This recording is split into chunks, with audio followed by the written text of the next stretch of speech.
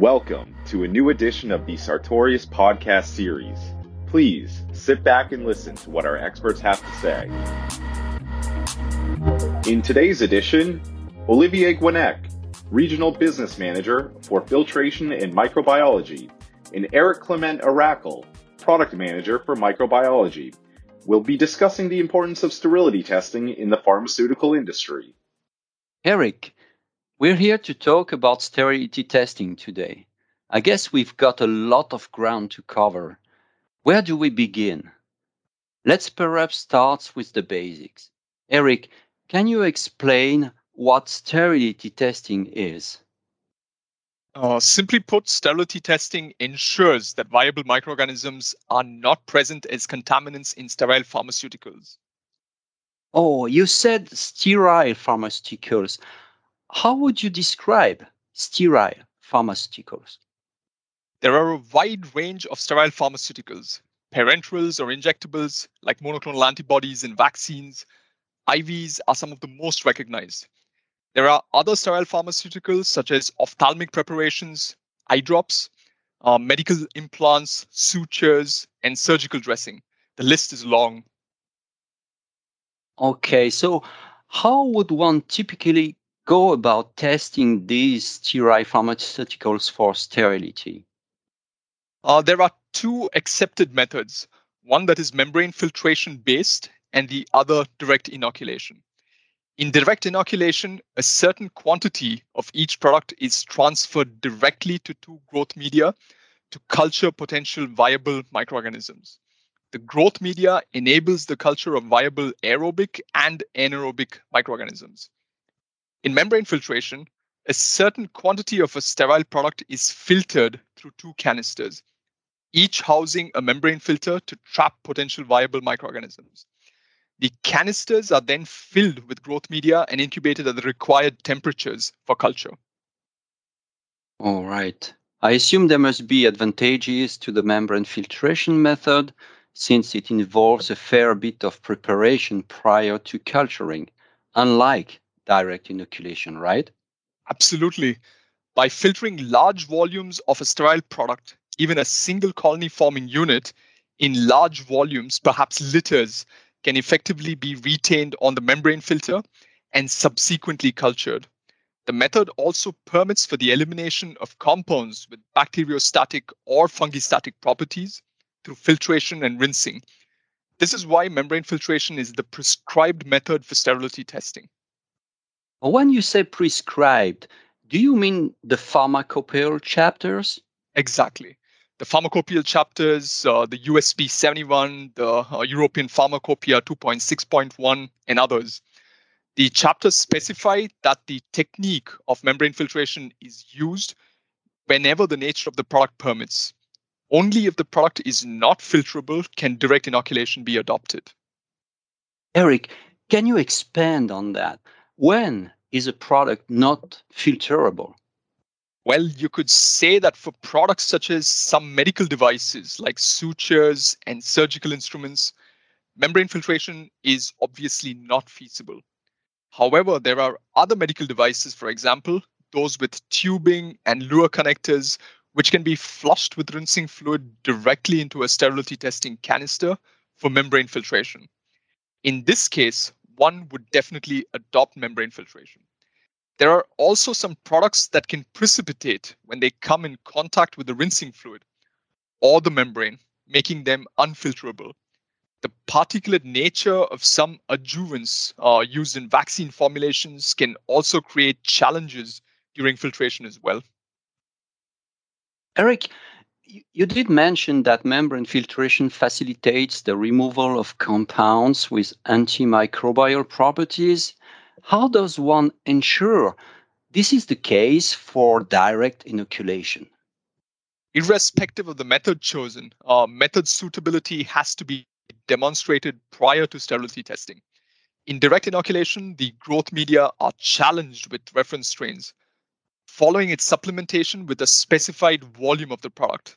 Likewise, in membrane filtration, the growth media are challenged with reference strains following filtration of the product and rinsing of the membrane. In either method, one can also supplement the medium with additives that neutralize compounds with antimicrobial activity. This decreases the risk of scoring a false negative, which can have devastating consequences when a contaminated product is released on the market. In a nutshell, there has to be clear rationale as to why direct inoculation is adopted. All right.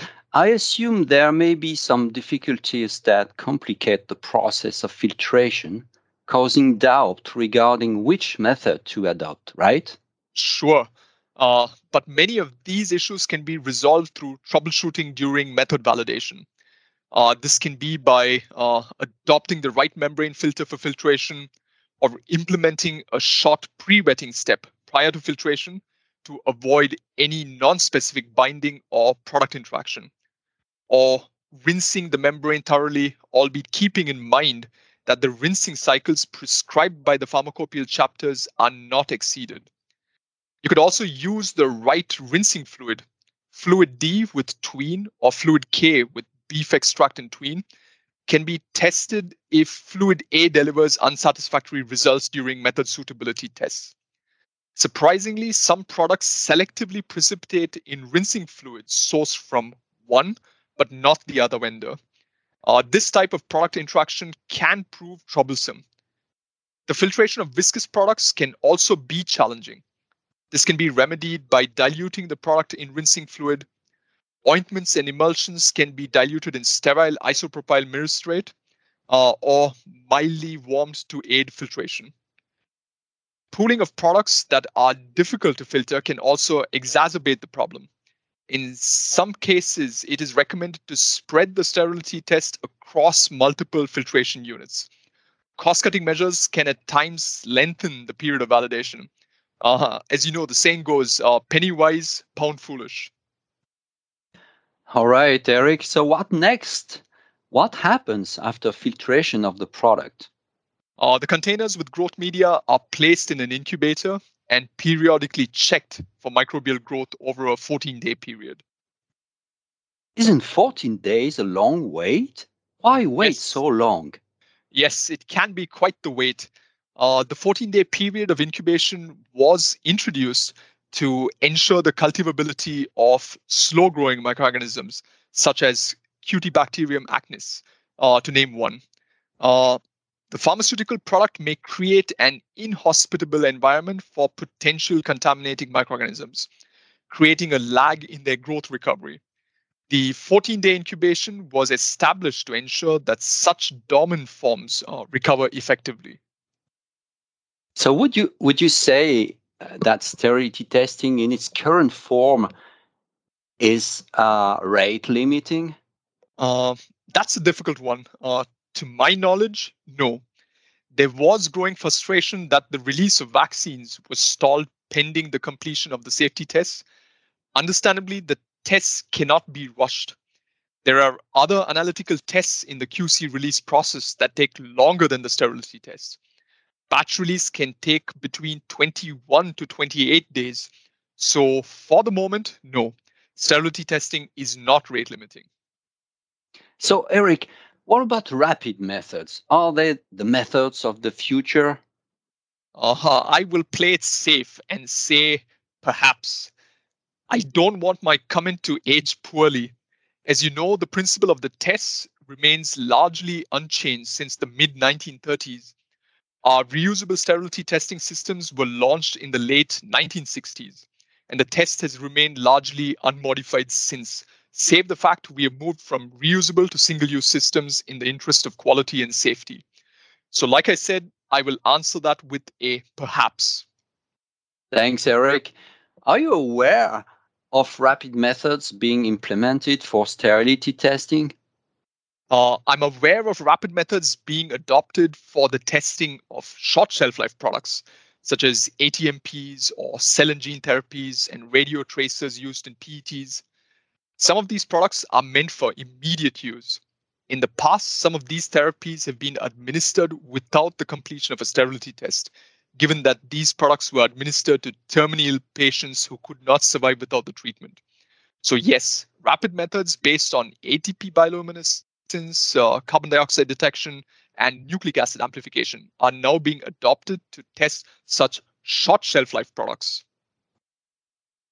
Eric, we are maybe looping back here, but do you see these methods being adopted for the release of, let's call it, traditional sterile pharmaceuticals, for want of a better word?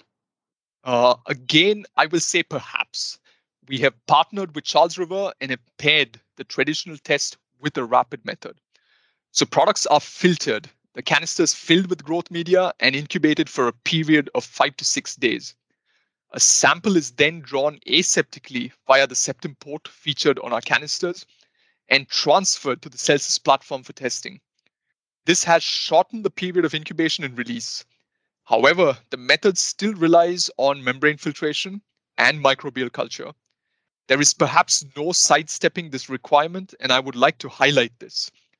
Membrane filtration facilitates the testing of large volumes, eliminates, or at the very least, reduces the presence of compounds with antimicrobial properties, and the growth step ensures recovery of slow-growing microorganisms.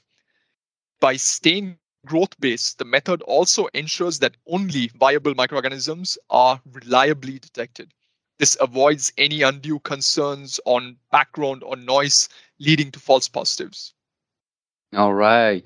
I'd like to get back to something you mentioned before, that specified quantities must be tested for sterility. Perhaps I missed picking up on this at that point. Could you elaborate? Correct. The volume to be tested and the number of containers to be tested per batch have been specified in the pharmacopoeial chapters on sterility testing. For instance, a fixed volume, depending on the final volume, from 2% or 20 containers, whichever is less, is tested for sterility from a batch of 500 containers. So 20 containers from a batch of 1,000 containers, or a similar 20 containers from a batch of 100,000 containers. There is therefore discussion on whether the results of a sterility test, either by the traditional method or by rapid methods, are statistically reliable. However, let's not get caught up in this. The industry has developed other means of ensuring sterility through improved manufacturing standards with the help of guidelines such as the EU GMP Annex 1. The sterility test remains an important check for the foreseeable future and serves to monitor possible gross contaminations. All right. We have discussed false negatives in the presence of antimicrobial substances. What about the opposite, false positives? What happens if a contamination is introduced during the sterility test? If a sterility test failure is detected, a thorough root cause analysis is initiated. Every step of the process is revisited to determine the cause of the failure. Corrective action must be implemented before the test is repeated. If the sample fails, the entire batch is considered contaminated and the batch must be destroyed. To avoid such a time-consuming and expensive hold of release, sterility tests are performed in controlled environments, similar to those adopted in aseptic manufacturing. There is increased adoption of barrier technologies such as isolators and RABs for sterility testing in recent years. Okay, so being a pivotal test, I assume there is guidance available on how to validate a sterility test, right? There are several guidance documents out there. So besides the pharmacopoeia on sterility testing, the PICS, TGA, PDA, and the FDA have issued guidance on sterility testing. Most of the guidelines are harmonized, similar to the pharmacopoeia chapters. Thanks, Eric. Is there anything we may have overlooked during our discussion? I don't quite think so. We've covered a wide range of topics today. Maybe the only thing I would like to mention is that most guidelines on sterility testing recommend that validation be repeated annually and not necessarily only where there is a change implemented. This may not be a pharmacopoeial requirement, but it is definitely considered good practice. Okay, I guess that covers everything then. That was quite the discussion. Thank you very much, Eric. Thank you very much, Olivier. Thank you so much for listening. Please stay tuned for further editions.